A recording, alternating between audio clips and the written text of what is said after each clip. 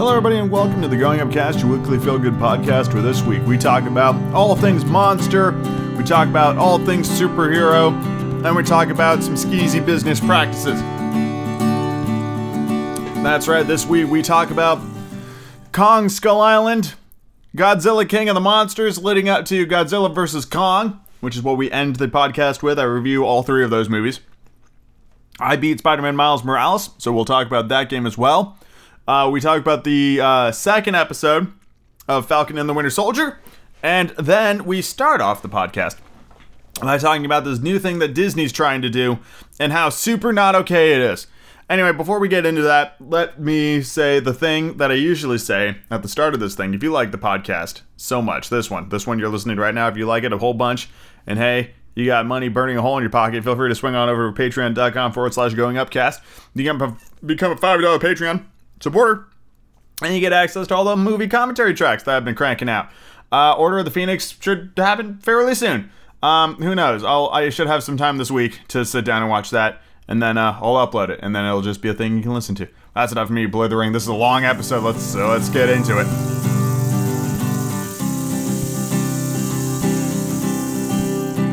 Changes to Walt Disney parks is certainly not a new thing, in order for Disney to stay competitive. I know the idea of Disney staying competitive is simply hilarious because Disney is fucking romper-stompering over everybody when it comes to entertainment, both in terms of visual media and physical things you can go and visit. Disney runs king. And they have just launched a brand new project?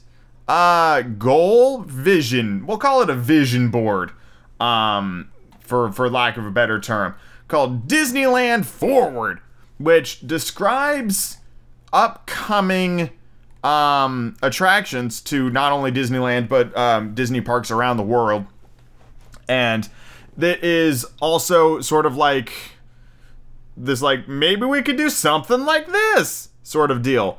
So at the bottom, it talks about things that are ongoing that have basically already been kind of confirmed. And that's things like the Tron coaster coming to the Magic Kingdom in Florida, though it already exists in Disneyland Shanghai, Toy Story Land and Hollywood Studios in Florida, and the Zootopia world that is being brought to Shanghai Disneyland. And the quote we get for that one is, currently under construction at Shanghai Disneyland, guests will be invited to experience the mammalian metropolis of Zootopia, where anyone can be anything, with a new major attraction that will seamlessly blend Disney storytelling and state-of-the-art technology to bring this fan-favorite movie and its characters to life. I would fucking love to go to Zootopia Land. I think that sounds awesome. In terms of new shit, here's what we got in terms of brand new shit. A Frozen world.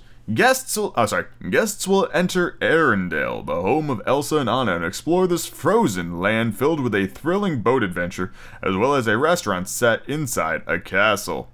It is said earlier on that these new lands will, with Disneyland Forward and an updated approach, these exciting new lands and attractions coming to Tokyo Disney Sea could be the perfect future inspiration for the future of Disneyland Park. So all this dope-ass shit is going to Tokyo Disney Sea, which is the second Japan Disney park next to Tokyo Disneyland. So along with Frozen getting a ride and a world built around Arendelle, and the concept art of that looks utterly phenomenal, it is also getting Tangled and Peter Pan. Here's what they have to say about the Tangled shit. Rapunzel's Tower overlooks a charming forest where guests board gondolas to the Lantern Festival to live Rapunzel's, quote, best day ever with Flynn. A restaurant where she befriended a band of thieves in the film is also featured. So they're having the Snuggly Duckling restaurant and then a ride built around the Lantern Festival? Fuck yeah! That shit sounds dope as hell. Are you kidding me? Oh, I'm so excited for that shit. Maybe someday. And then finally, Peter Pan. The Neverland area features two attractions. One, that with the help of Tinkerbell, takes guests on a boat ride following the Lost Boys down a river, and the other, taking guests on a journey into the middle of Pixie Hollow, where Tinkerbell and her fairy friends live. The area also includes a restaurant with spectacular views inspired by the Lost Boys' iconic hideout. Well, I mean, the hideout's inside of a tree, so... spectacular views from the inside of a tree, huh? Cool. And I do appreciate the fact that they are expanding beyond just the core Peter Pan movie to include the rather illustrious fucking legacy that is the character of Tinkerbell, which has far more depth and like movies explaining what the fuck Tinkerbell is about than like Peter Pan ever got, because there are simply more movies about Tinkerbell. And now we get into this vision board thing where Disney kind of shrugged its shoulders and went, maybe it could look like this. And we have a map here of what Disneyland currently looks like. Like Disneyland, and then Disney California Adventure. And then there's also the downtown Disney and all that stuff. It has this little map. And then there's a plot of land like diagonally across the intersection where it's like a new kind of Disney entertainment. Could include theme park, hotel, retail, dining, and entertainment. And then there is a, quote, possible immersive theme park. Could include hotel, retail, dining, and entertainment. So they are looking to expand into Burbank, which is curious. There's a thing up here. We want to bring more Disney investment to Anaheim. However, this simply isn't possible under current inflexible planning restrictions unless we remove and replace treasured rides and attractions to our parks today. Without updates, new Disney experiences and placemaking created from our beloved stories will likely never find their way to the Disneyland Resort, as they have other parks throughout the world. With Disneyland Forward and more flexibility within our existing properties, new lands and adventures like those underway at Tokyo Disney Sea and Shanghai Disneyland could inspire new experiences here. So my guess, me raising my hand here, my guess, Burbank is expensive, and I'm guessing the city doesn't want to do this, and that's what's causing current inflexible planning restrictions is the thing that jumps out at me there. And that makes sense to me, that Burbank does not want to be overrun with new Disney shit. Especially because the area outside of Disneyland could really use some fucking help. It's not a great part of Anaheim. It's not the best. It needs some help. It's not a very high income area. The stuff that lives in and around Disney. And if Disney were to buy huge tracts of that would be problematic from my point of view. This idea of this new kind of Disney entertainment destination. This property could be the perfect location to cater to locals. I fucking doubt it. Conventioneers, hotel and Disneyland resort guests and restaurants, hotels, live music, shopping, ticketed shows, and theme park experiences modeled after the popular Disney Springs at Walt Disney Resort. So it looks like they're trying to expand downtown Disney to make it a larger Disney Springs-esque destination. The expansions to Tokyo Disney Sea and Disneyland, I'm super fucking here for. Or to Disney World, rather. Because there is natural place for that stuff to expand. And I get wanting to expand Disneyland as well, as that is like your flagship, right? It all started with Disneyland in California. It all did, but it is a complicated political scenario that Disney is faced with here. And to me, there's a button here that says get involved. We are in the very beginning stages of working with the city of Anaheim to make Disney Forward a reality. To receive updates and other information below, I support Disneyland Forward. You may list my name publicly as a support. Yeah, they're trying to strong arm the city of Anaheim by getting public support for this change. Now, don't get me wrong, I like more Disney stuff as much as anybody, but I also want what is best for the city of Anaheim. And if Disney needs to pull this sort of tactic in order to get what they want, my gut is telling me that this probably isn't in the best interest of the city of Anaheim and is in the best interest of the Walt Disney Corporation.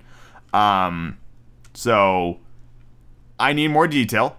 as we all do, in order to fully understand the true complexity of a problem like this. But I'm not so sure that everything here is on the up and up. And I think Disney is doing something a little shady here. Normally I wouldn't think this of Disney, but it was recently brought to my attention that Disney has for years been devaluing the Fantastic Four intellectual property in the hopes that Fox would sell it back to Disney because it wasn't worth anything anymore. Even though Fox knows fucking just as much as Disney does that the Fantastic Four are worth something. It's just Disney is artificially devaluing the property because it knows that as soon as Disney gets their hands back on the Fantastic Four, they are going to fucking come out with the best Fantastic Four movie anybody's ever seen and make Fox look foolish. So, and this is also why like Fox, or Disney rather, scrubbed all of these Marvel games off of digital services. Things like Deadpool, used to be able to buy that digitally on like Steam and stuff. Can't do that now. And that was right in the height of Disney getting control over all of Marvel's stuff, really.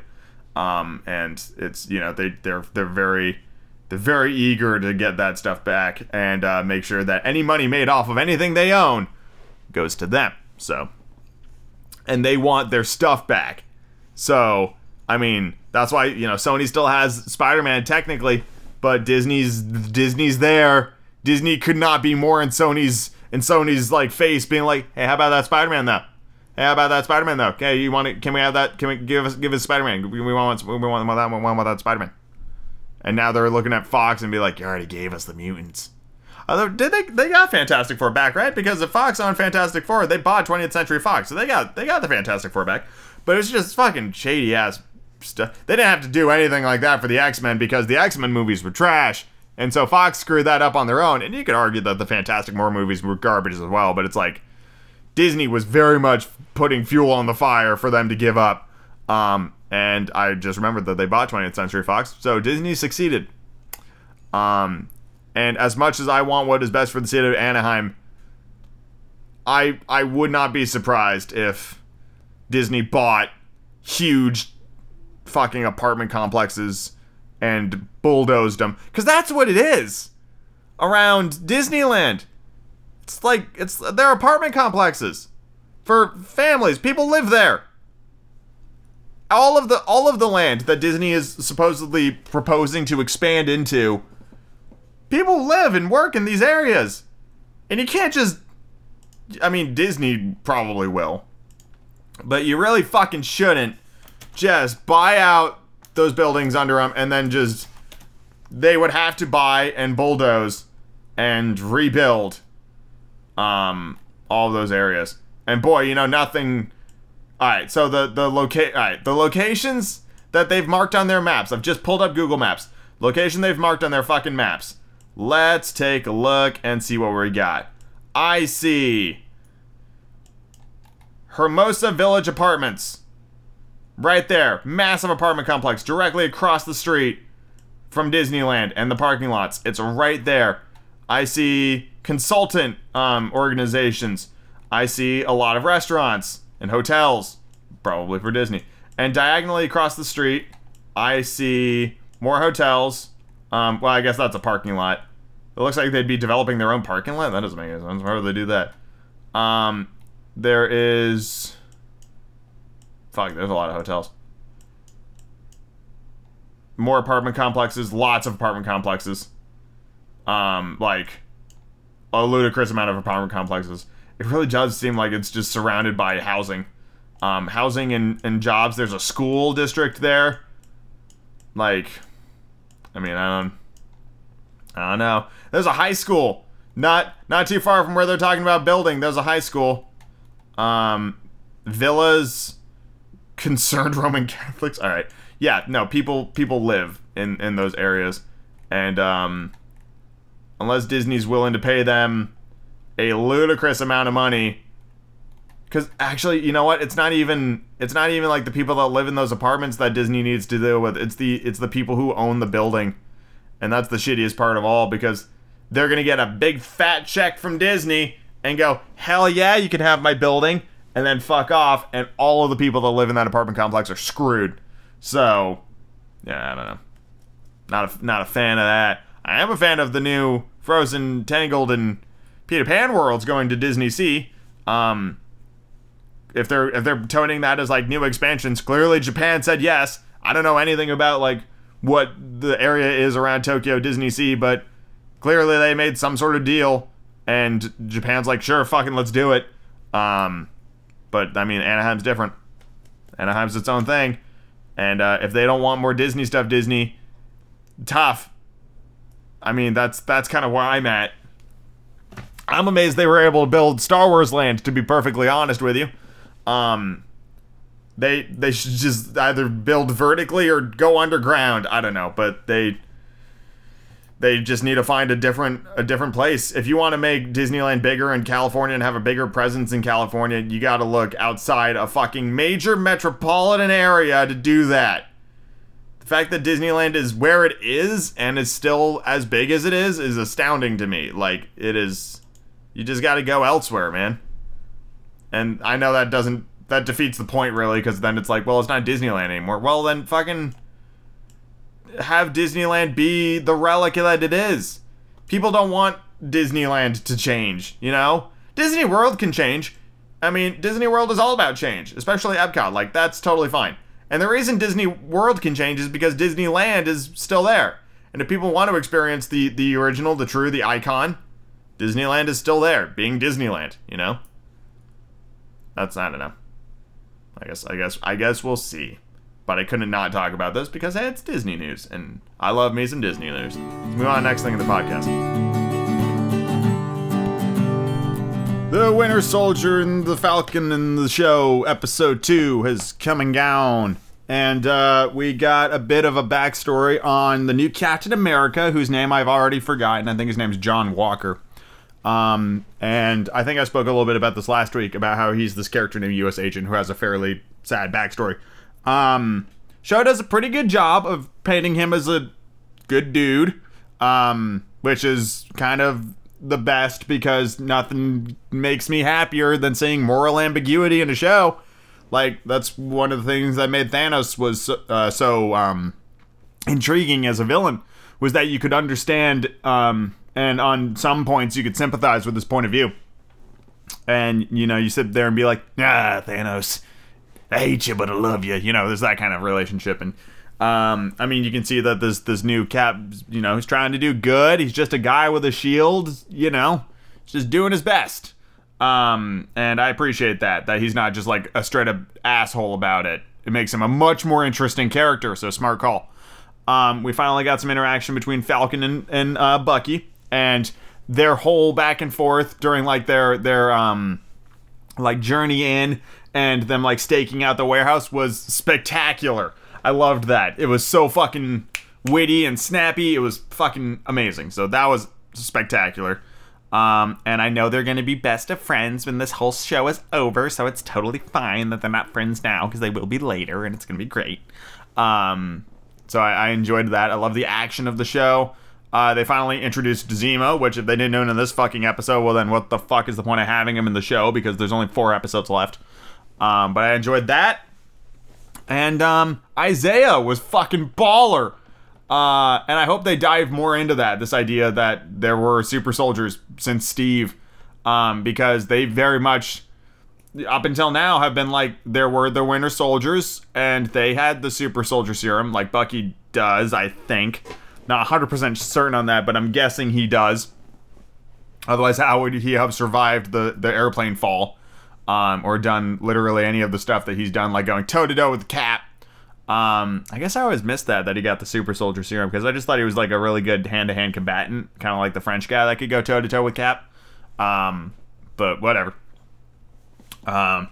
You know, it seems like it. I'm not 100% sure, actually, if he has the super soldier serum or not. I think he's just a dude with a metal arm, but I can't be certain. So, but Isaiah was dope as hell, and I want more shit from him, and learn about his backstory. Where he had to be sent in to take out Bucky and failed, I guess. I thought that whole scene was great. The bit of, yeah, I mean, I liked it. There seems to be a lot of social political commentary in these episodes, which is probably accurate. Them having to deal with the cops in the second episode, and then there was the bit with the loans in the first episode. I'm not saying they're not stories worth hearing, especially in a Marvel Cinematic Universe setting, because the show has, these characters in this cinematic universe is arguably the most popular thing in the world, depending on who you ask. It's big, and the fact that such a high profile show is at least somewhat acknowledging those issues. That's the thing. Like, if you're gonna do those stories, I feel like there's not enough time dedicated to either of those stories, quite frankly. And I wonder if the paltry effort to bring those issues to light in these episodes is worth their inclusion at all. So they seem tonally bizarre to me. It's kind of like everybody watching those Star Wars prequels and being like, hey, you know what my favorite part about Star Wars is? Trade negotiation and border disputes. Hell yeah, nobody's coming to superhero shit for financial discussions and problems with street cops. They're superheroes. Also, where's this idea of them being free agents? The Sokovian Accords just up and vanished when half of the planet fucking died? I would have thought that would have stayed in fucking tact. And that's what I thought Falcon was doing in the first episode, was being an agent for the United States government. And now they're like, we're free agents. We don't have to deal with that shit. Well, why the fuck not? You still cause lots of damage wherever the fuck you go. And if you're free agents, why were you so concerned about invading Libyan airspace? Or working with the military? Like, what the fuck? I don't understand that at all. That seems in direct contradiction with what the fuck we just saw in the first episode and the second episode. So that confuses me. And I don't get that. But it was a decent episode. I will be honest, I am enjoying the show less than I did WandaVision. Mostly because WandaVision had that mystery element to it, and this one seems much more straightforward. There's a little bit of like a geopolitical conspiracy, and there's a little bit when it comes to like this ragtag group of super soldiers that are like, we're gonna unite the planet. But I'm not very invested in it, to be perfectly honest.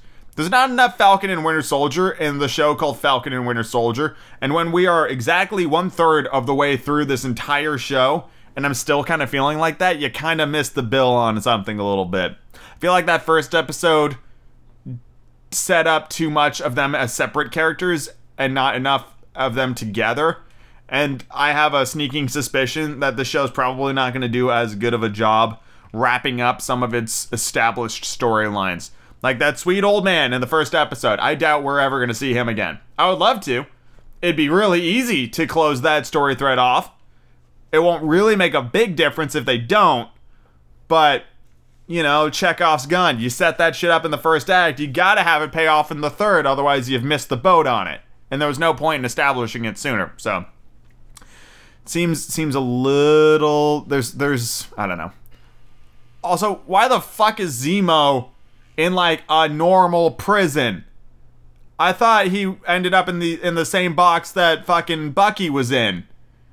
Like the military thing, I thought that's where he ended up with like fucking Martin Freeman and stuff like that. Friedman, Martin Short. What the fuck was his name? Bilbo. I think his name is Martin Freeman. I thought that's where he ended up. I don't know. Episode had some good parts and had some not so good parts. I think the Captain America character is fine. He's exactly what he needs to be, which is good. And I'm glad that you can't really straight up hate him, because Lord knows everybody did, right? When his fucking Neil Patrick Harris looking face in the mask showed up at the end of episode 1, everyone's like, fuck this guy. And they did what they had to do in order to make him an understandable and relatable character. I still don't like him, because of what he represents, he's not fucking Captain America. He's not my Captain America. But he is honestly, the United States government could have done a hell of a lot worse picking the next guy to be Captain America. This dude, I mean, his pedigree is impressive, so could have been worse. Could have been worse. Battlestar? I'm not familiar with Battlestar Galactica. I'm not familiar with that sidekick, because that is exactly what he is. That is a sidekick as fuck. Falcon and Cap to me were equals. Cap and Bucky were equals. That motherfucker's a sidekick. Look at him. Look at that sidekick looking motherfucker. Battlestar. Is that the first sidekick in the MCU? It might be. It might be. But no, it's like everybody else. They've never felt like sidekicks. They felt like friends and partners. This motherfucker feels like a sidekick. Just like how that tech guy who got his ass whooped in the first episode working with Falcon feels like a sidekick. You know? That's not a buddy. That's the guy in the chair. I don't know. I'm sure he's a great guy, but I don't give a flying fuck about Battlestar. So that's kind of where I'm at. Anyway, it was fine. I don't know. If you like Marvel shit, you'll be like meh, and if you don't like Marvel shit, you'll be like super meh. This show has less to do with Marvel than the first fucking show did, in my opinion. At least tonally. It's fine. It's okay. I mean, it's not gonna it's not blowing my mind. Let's put it that way. It needs something big in this next episode. It's the mid-season hook. Anyway, let's move on to the next thing in the podcast. So I beat Spider-Man Miles Morales, and it was fine. I mean, shut up, computer.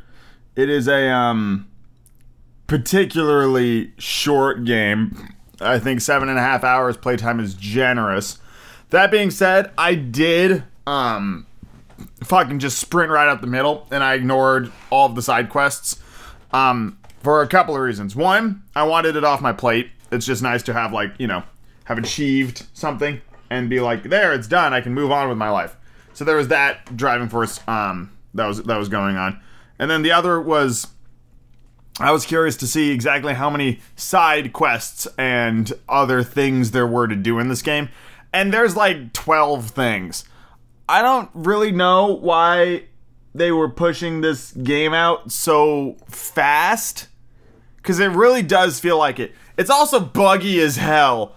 And I encountered like a bunch of bugs, especially in the last encounter, basically that entire thing. Spider-Man would just start sprinting randomly through walls, just firing webs off every which way, and then the game would be like, whoop, you're leaving the play area, you want to turn around. So that happened a lot. And then there were camera problems and stuff like that. And I was surprised, because Spider-Man PS4 is so polished, and I don't remember any bugs, but with Miles Morales, it's significantly shorter. The story's not nearly as interesting. It's also very predictable. The fights are not particularly very fun. And then, at the very end of the game, the whole, last, 40 minutes or whatever, Miles Morales is so ludicrously overpowered that I was just one-shotting guys. Not even using my Venom Punch. I don't even think that was intentional. I think the game was bugging out, but I would, touch a guy, and he would just, fly, and then that'd be it. He wouldn't even get up again. And I'm like, usually it takes more than one hit to take these guys out. And so Miles was just so fucking strong. And then, I don't know, the story wasn't all that great. And I don't know, I didn't like it nearly as much as Spider-Man PS4. That being said, I don't want to replay Spider-Man PS4 either.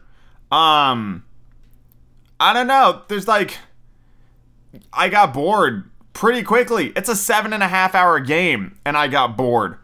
You could play this entire game in less than a day, but I mean, I didn't care about fighting people anymore because it wasn't fun. I was just mashing buttons, waiting for my Venom Strike to charge so I could hold L1 and hit the exact same button and kill the guy, and then move on, and that was it. It was just that over and over again. And then there were like some puzzle elements where you have to like connect electrical power with points and stuff using your webbing, which stops the momentum of the game fucking dead. And you're just like, ugh.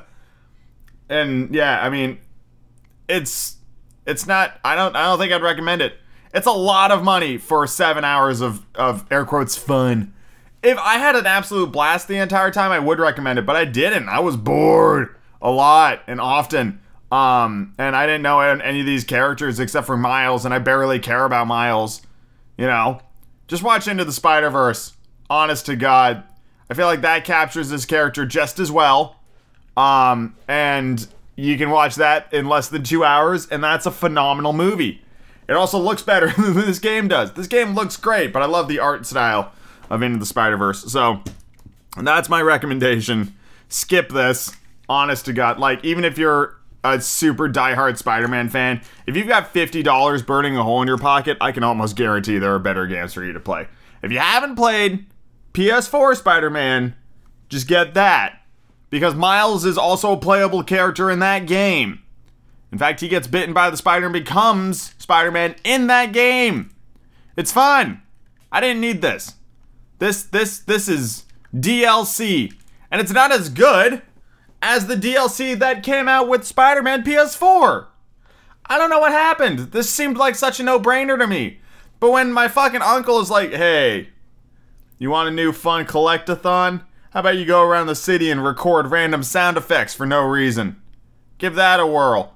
Woo! Sign me the fuck pass. Pass. I just wasn't in the mood for a collect-a-thon, so I bailed. And I just finished the story, and the story just kind of goes out with a wet fart. You're just kind of like, oh, that's it? Okay. How many awesome characters from the Spider-Man villain roster do we get in this game? About 2? I guess 3 if you include the Tinkerer, who I don't know who the fuck that is, but you get Rhino and you get Prowler, and that's it. Unlike the fucking Rogues Gallery of villains in Spider-Man PS4, Miles has 2. And one of them's not even really a villain, because it's his uncle. And he just means well, kind of, sort of. I guess there's Simon Krieger, but he doesn't do anything. And the game ends with its after-credit scene, setting up basically the exact same thing that the first Spider-Man game set up, which is Harry Osborn covered in the Venom symbiote. At least I think that's the situation that's going on there. So they're just getting you excited for Spider-Man 2, which I pray they take their time with. These aren't movie tie-in games. You don't need to sync it up to like the release of the third Spider-Man movie. Spider-Man's gonna be just as fucking popular after the release of that movie as he is at basically any other time because he's fucking Spider-Man. Please, for the love of God, take your time with that movie or that game. Make it worthwhile. And that being said, I know you can't really set a Spider-Man game anywhere else except New York City. But I'm getting a little sick of New York City. I've seen it now when it's winter and when it's not winter, and those are the only 2 ways you can see New York City. Also, a fast travel system in a Spider-Man game, especially a 7-hour Spider-Man game, is stupid. The whole point of being Spider-Man is that you web swing, okay? I don't need Spider-Man to get a fucking subway pass and ride the rails like any old Joe Schmo to get to places faster. The movement is what makes him Spider-Man. Otherwise, he's just some dipshit that could stick to walls, and who cares about that? So, yeah, this game hit on less points than it missed for me. And if you have a PS5 and were wondering which games to get, can't recommend Spider-Man Miles Morales. I would recommend Demon Souls before Spider-Man Miles Morales. Speaking of which, Demon Souls is just a ton of fun. I particularly love the multiplayer aspect of Souls games. There's something fantastic about jolly cooperation, and I very much appreciate that. Especially when it's like, I'm in a new zone, and I'm dead. I'll just fucking slap my sign down, somebody can bring me in, and I get to explore the new zone almost without like fear of dying. Like, it takes a whole other like edge off, and you can kind of see what the zone looks like and figure out the fastest path. And then when you help defeat the boss, you get your body back, and you're even stronger when it's your turn to go do the things. So yeah, I mean, it's fun. That's a good game. And Persona 5 Strikers is just a blast. And I enjoyed that game a lot. So yes, but not Spider-Man Miles Morales. That one gets a hard and firm pass from me. Let's move on to the next thing in the podcast.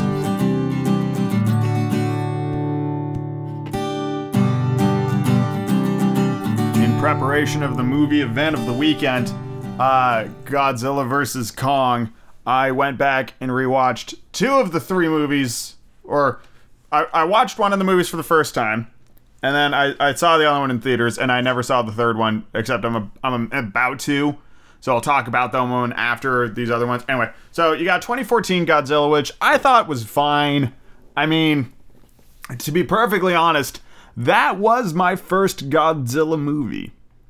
I had never seen the original Toho movies from like the 50s onwards. I didn't see the 1998 Matthew Broderick Abomination. So my first introduction to Godzilla movies was the 2014 legendary picture with Godzilla and his Thunder Thighs. Now, of course, I grew up knowing who the fuck Godzilla was, and I have a big admiration for that creation. I think Godzilla is radical, and Godzilla's scream is one of the most iconic sounds in a movie. You know, you can put Godzilla's scream for anybody and they're gonna be like, that's Godzilla, just like how you can do the T-Rex scream from Jurassic Park, or you can do the Nazgul shriek from Lord of the Rings. Like, these are really iconic sounds that you can just kind of pick out of a fucking lineup. So I thought the movie was okay. It definitely did a bait and switch with Bryan Cranston. That wasn't great. And then that movie spent way too much time worrying about the human element, which I don't care about. And many people don't. Fuck the human element. Nobody's there for the people. It's not people plus gods. It's fucking called Godzilla. And so you should just do the Godzilla thing. And that movie kind of upset me because Toho has an incredible roster of monsters and things to fight Godzilla. Like, that's kind of the whole point, is that there's just an absolute metric fuck ton of kaiju in Godzilla's roster. And that movie decided to invent their own dumb things called the Mutos, which might as well just be faceless blobs. They're not memorable, they don't do anything cool, and they just exist to die in that movie. Because you can't have Godzilla be the bad guy. Godzilla's supposed to be the defender, right? It's like The Rock. The Rock's never the bad guy. At worst, he's an anti-hero. You know? Like, you can't... That's the whole point. I mean, I know originally Godzilla was supposed to be this, well, it's not really an allegory, but he was the response to nuclear war. Like, that's what made Godzilla. That was his origin. We basically bombed the shit out of his home and mutated a lizard into becoming Godzilla, and then he was going to be the detriment to mankind, just like the nuke was. And then over time, he evolved into being like humanity's savior against, air quotes, even worse threats. That's what Godzilla was all about. Which is why on paper, Godzilla vs. Kong is stupid. But I'll get into that in a little bit. 2017 Kong Skull Island, where you see Nick Fury, Loki, and Captain Marvel team up with Sully from Monsters, Inc. to fight, except they're not, Kong. They discover this island, they go to the island, turns out Kong's there, hey, what's up? Turns out Kong is 14 years old or something like that and is still growing. So that wasn't even Kong at full size, even though that movie dramatically increased his size because, hey, guess what? He needs to go toe-to-toe with Godzilla. And King Kong from the fucking whatevers, the first movie, wasn't that tall. He was only like 30-ish feet, and that Godzilla would have eaten him. It wasn't even a contest. So they had to make Kong even larger, even more ludicrously larger, in order to, you know, be a threat to Godzilla, which on paper is ludicrous. And I'll tell you, it's not even about like what Kong brings to the fight table or what Godzilla brings to the fight table. That doesn't matter. What matters is the people running the show. And you can't have Godzilla lose because Toho won't allow it. And you can't have Kong lose because Universal won't allow it. The only possible way this fucking Versus movie can go down is a third, even larger threat that forces these two other fucks to team up, realize that, hey, we can coexist with each other and go their separate ways. And it's going to be the most limp-dickest fight anybody's ever seen. Which does beg the question, who's the third threat, right? Because who gives a fuck about the Mutos? Don't matter. Godzilla King of the Monsters, however, brought three of the other big powerhouses to the front of the big screen. You got Mothra, you got Rodan, and you got King Ghidorah with the three heads. And if it was up to me, I would have probably picked King Ghidorah. However, they already blew their King Ghidorah load. They had three of the most iconic Godzilla, not even enemies. I mean, Mothra is technically a good guy, I think. Like, the more often, I don't know. But, like, those three are top billing guys. And so where do you go from here? My money's probably on Mechagodzilla. Because it's gonna be some fucking ill-conceived attempt for humanity to, like, take them both out and save themselves. And so they're gonna make Mechagodzilla. And then Godzilla and Kong are gonna have to team up to take down Mechagodzilla. And that's how the movie's gonna go. And what they really need to not do, Kong Skull Island was pretty good. It's basically the Moby Dick story, with Sam Jackson's character going up against Kong because Kong killed, like, his entire platoon or whatever. And he's out for revenge. And of course there is this third larger threat, because isn't that always the way, of the skull crawlers, which are basically just giant lizards. And I enjoyed all the giant monsters in Kong Skull Island. It reminded me a lot of the 2005 Peter Jackson Kong movie, which had its fair share of other giant monsters. They're not named or as memorable as some of the things that Godzilla puts upward, like Jet Jaguar, but they're still pretty cool. Like the giant spider with its gross tentacles. The skull crawlers I thought were a pretty fun design. There were the giant water buffalo, which I thought were pretty cool. The saw-beaked birds that can fly through somebody's arm and chop it off. Like, a lot of really neat monsters in Kong Skull Island. And the other thing I enjoyed about that movie was the fact that all of the music, all the soundtrack music, was, like, played in the movie. They had, like, record players and tape players with them, like, the whole way. Even if it didn't make sense for them to have that, like, why are you carrying this equipment with you? But no, they had that. And I was just like, that's interesting. And I'm sure there's, like, you know, we spoke to X person and who fought in the Vietnam War, and yeah, they had portable record players and they would bring them with them on excursions, or I don't know. I'm sure there's some story like that, which seems kind of productive because when you want to, like, you know, not reveal yourself to the enemy, but whatever, you know, war. I did enjoy that movie. I thought that was good. But honest to God, I don't know why they're coming out with Kong versus Godzilla. Because all it is the debate, and we're never going to know for sure, because that's not the point. Neither of the people who own the rights to their creations want their creation to lose. Because if their creation loses, it loses a lot of its fucking mysticism. That's why The Rock is seen as such a cool fucking dude. Because he never loses. That's the whole point. He is the eternal action hero. He will always come out on top. He might lose a fight here and there, but by the end of that fucking movie, The Rock will come out victorious. Just like how Godzilla will come out victorious. Just like how Kong will come out victorious. Even if they lose, they don't lose forever. They might get knocked down, but they get back up, and that's the whole fucking point. So when you have two creations that solely exist to not get knocked down and get back up and overcome adversity, you can't pick a winner. You just can't. That's just not how it goes. Now, in terms of the actual fucking showdown, if they were going to pick a winner, it would be Godzilla through and through. Kong, for all of his cool stuff and ability to throw a right hook, is just a giant ape.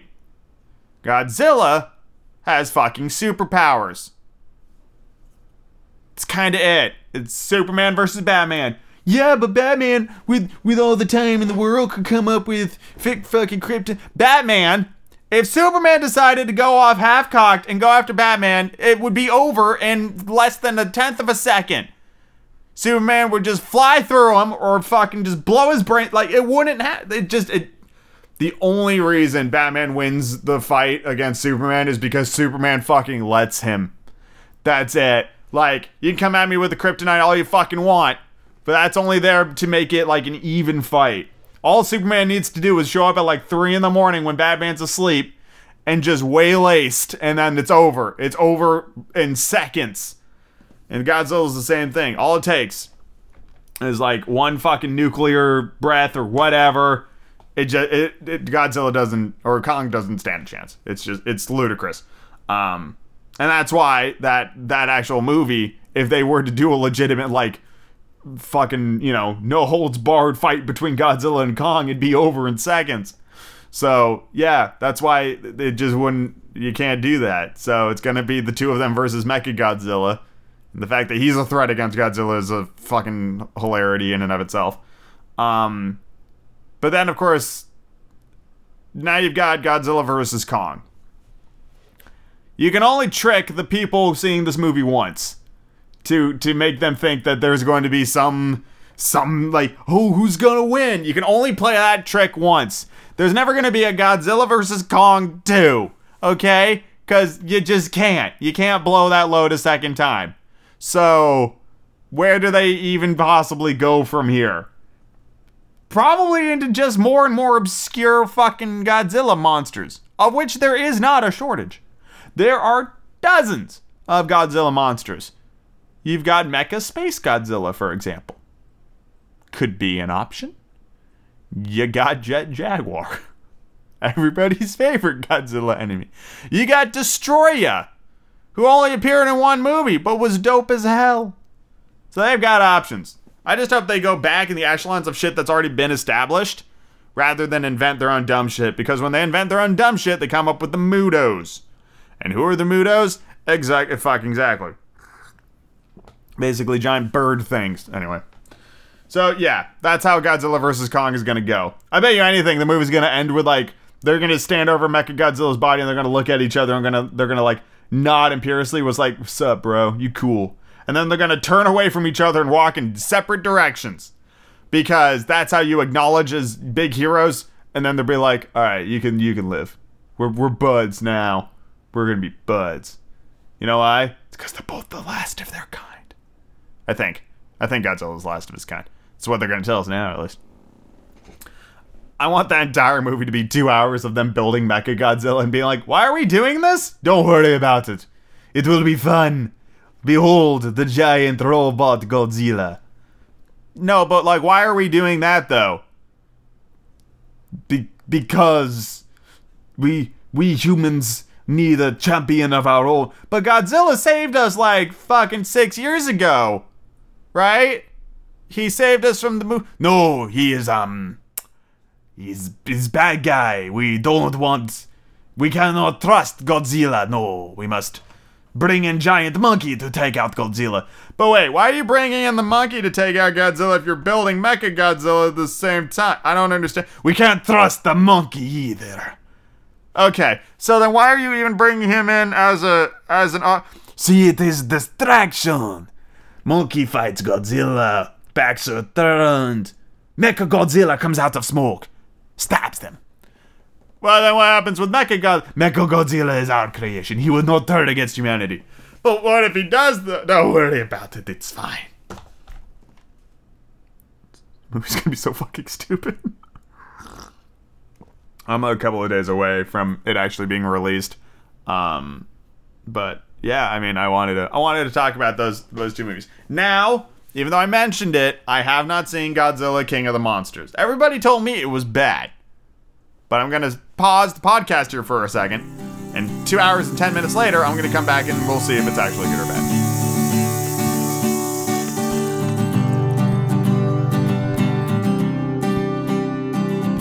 Godzilla King of the Monsters is trash. It is utter trash. You know what I always liked about the Godzilla movies is the human element. That's the bit I always like. And boy, I'm not there for the cool monster fights or anything like that. You can cut away from that shit. That's fine.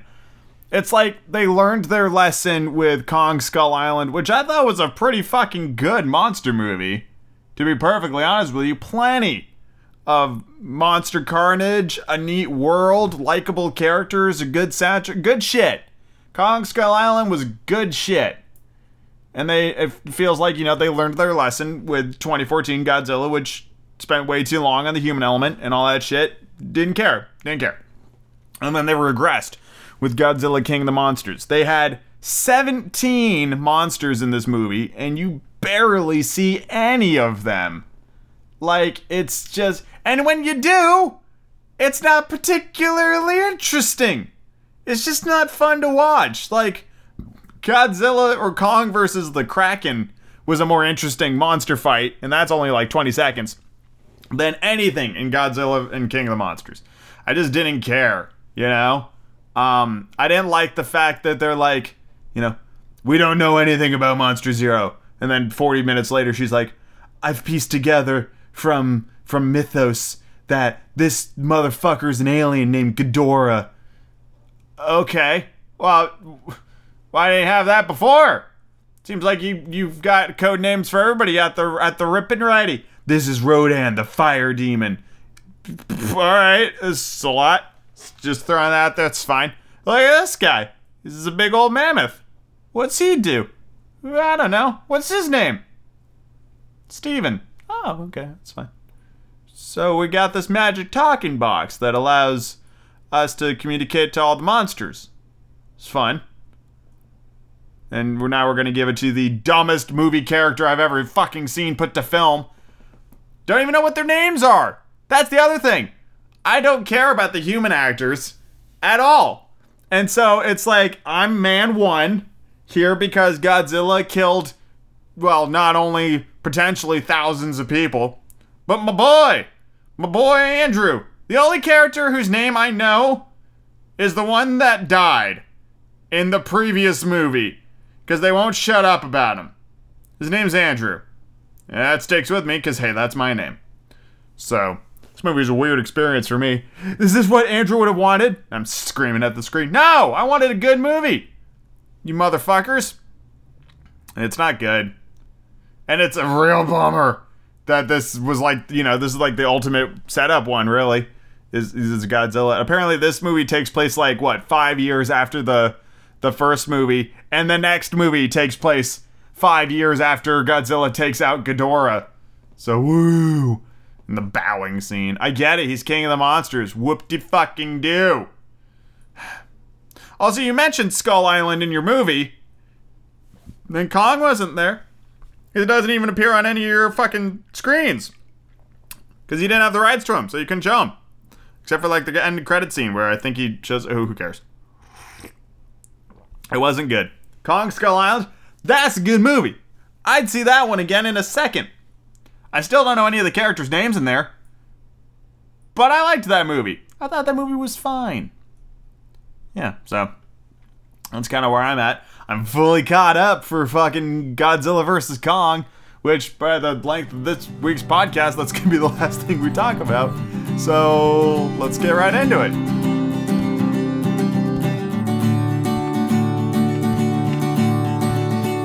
And finally this week, the big one, the brand new one, the 4K release on HBO Max, mega, it's not even spring blockbuster, Godzilla vs. Kong. It's terrible. It's not good. It's not good. I don't know what it is about these 4K quality movies, but the CG for Kong in particular just didn't look very good. At least not to me. It looked like an animated monkey, which I guess is fine if that's what you're going for, but if you're going for photorealism, then it didn't look particularly great, at least to my eyes.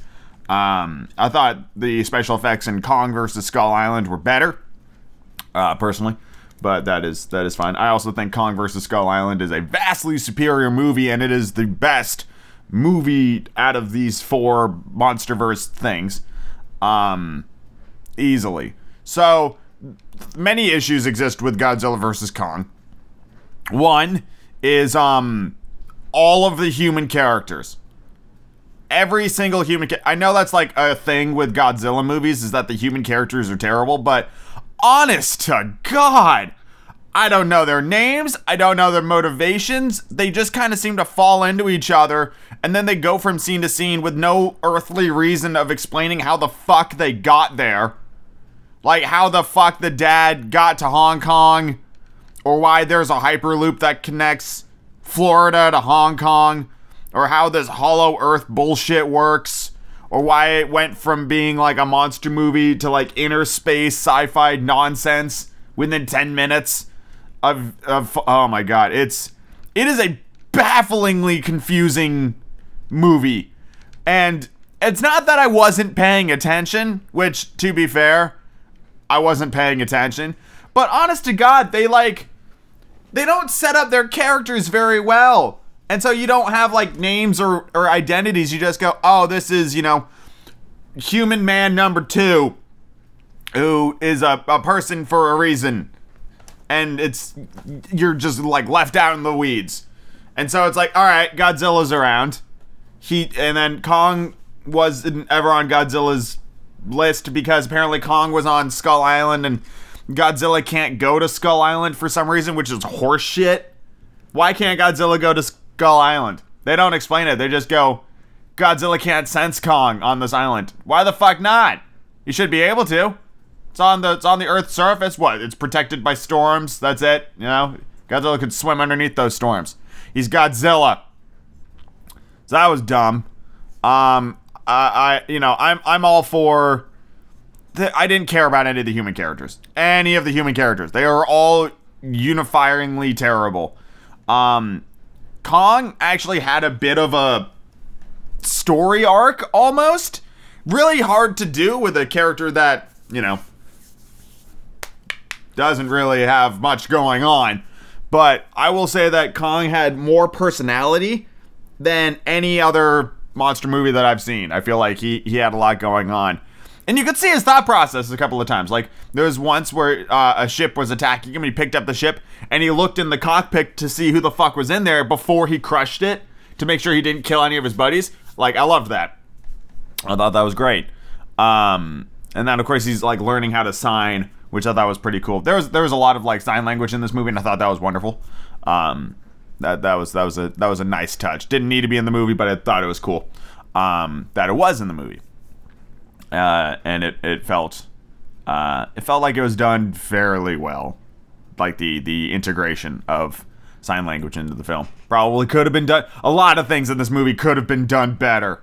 A lot of things could have been done better. This is like a fucking D movie. Like, it's not good. It's kind of okay. This movie does fix some of the mistakes that Godzilla King of the Monsters made. Where all of the fights were at night in the rain. Like, Ghidorah basically traveled with a storm around him, right? And so there was that. But there were, if it wasn't during the day, which many of the fights were, and I do appreciate the day fights because it's brave, they do CGI fights at night because it makes the CG look better. So doing it in the day is a lot harder. So it's nice for them to take that, extra step and make it happen during the day, so I appreciate that. And if it wasn't during the day, then it was in this fucking LED neon nightmare of a city, a lab. I don't know what the fuck this movie thinks the world looks like, but it is not cyberpunk everywhere. Honest to God, like, this movie is incredibly vibrant, and not really in a good way. It's just like, things that shouldn't be LED'd were LED'd. Like on the ship, the tanker ship transporting Kong, the fucking air vents in the cockpit were blue LED lit. I'm like, why? It's like there's so much LED and bright, shiny lights everywhere. And then, of course, you get, Godzilla's nuclear breath, and then you get the axe that Kong finds in Journey to the Center of the Earth. It's a fucking weird movie. It goes places and does things that I'm like fucking like rearing back in my chair going, where the absolute fuck did any of this come from? Honestly, movie's fairly creative, but it also, like, fucking elbows its way too hard into like conspiracy theories. And this movie's basically like, well, what if all of these conspiracy theories were true and there were giant monsters all over the place? I don't know. It's meh. It is a very meh movie. And then, of course, the very end of the film, well, not the very end of the film, like the latter third of the film, we're introduced to the true big bad of the movie, which, of course, is exactly how this was going to go. And that is Mechagodzilla, who looks like a Five Nights at Freddy's villain. And I guess it makes sense that the first round of like a giant mech suit developed by humanity, at least in the canon of these movies, would be a giant clunky piece of shit. It's not going to be, you know, the streamlined Gundam right out the gate. It takes time to get to that level. So I get it, why it looked like that. But it looked dumb. And the idea that the living skull of Ghidorah inside the Mechagodzilla suit had enough wherewithal to kill the pilot and take control of the Mechagodzilla suit is fucking mind-boggling. So in reality, it was Ghidorah in Mechagodzilla's suit fighting Godzilla and Kong. It's a weird movie, and it's not very good. I could list the baffling things this movie does for hours. It is jam-packed full of weird-ass shit. And human characters you just do not care about. Any of them. It is a weird movie. Fucking thankfully, it is under 2 hours long. And given that I just sat through, you know, an absolute metric shit ton of monster movies, and I've just recently watched the Snyder Cut, an hour and 53-minute long movie feels like a light snack in comparison to some of the things I've seen recently, so I appreciate that. It's still pretty long, but compared to the shit I've seen lately, it really felt like it got in and got out. And then immediately after that, I watched the original Space Jam, and that was great. So yeah, Godzilla versus Kong gets a whopping... Is it a competent... No, it's not a competent movie, so... I'm feeling a 3. Feeling a 3 out of 10. And in case it needs restating, 5 is my baseline minimum. If you've made a competent movie that is inoffensive but doesn't do anything amazing or too terrible, then you get a 5. This movie, I do not believe, is basically competent, and therefore it gets a 3. It fails to establish its characters in any meaningful way. There are way too many plot lines throughout this movie that don't make any sense. It jumps from random science thing to random science thing like Whiplash. It is baffling, and honest to God, they just needed to pick like one fucking thing and stick to it. I don't want science fiction complexity in my monster movie. I just want to see monsters fight. Like, it was so weird. It's like somebody with like a loose idea of how the universe works just fucking lost their mind and went, yeah, but what if the planet was hollow and there was like grass and shit down there and sunlight for some reason that's never explained, or clouds for some reason that are never explained, because that exists within the core of the earth, right? It should have been absolutely pitch black and all the plant life should have been fucking mushrooms or whatever, but whatever, it's fine. It's fine. It gets a 3 out of 10. I don't recommend you watch this movie, even if you're a massive Godzilla fan. I don't think there's anything here for you. I think you stand a better chance of watching literally any of the other Godzilla movies except for King of the Monsters and Godzilla 2014. Just watch the old school Toho shit. I have no guarantee that's better. I haven't seen it, but I'm just like, at least you get an idea of what the fuck you're getting into. And I feel like your time would be better spent on that route. Watch Kong Skull Island. Out of all of these monster movies I've seen, it's the only one I think is a legitimately good movie. So, Kong Skull Island. Skip all the rest of the shit. Anyway, thank you all very much for listening to this week's episode of the Going Up Cast. I hope you enjoyed it as much as I did. And I will see you all next week for another brand new episode. Have a good one, everyone.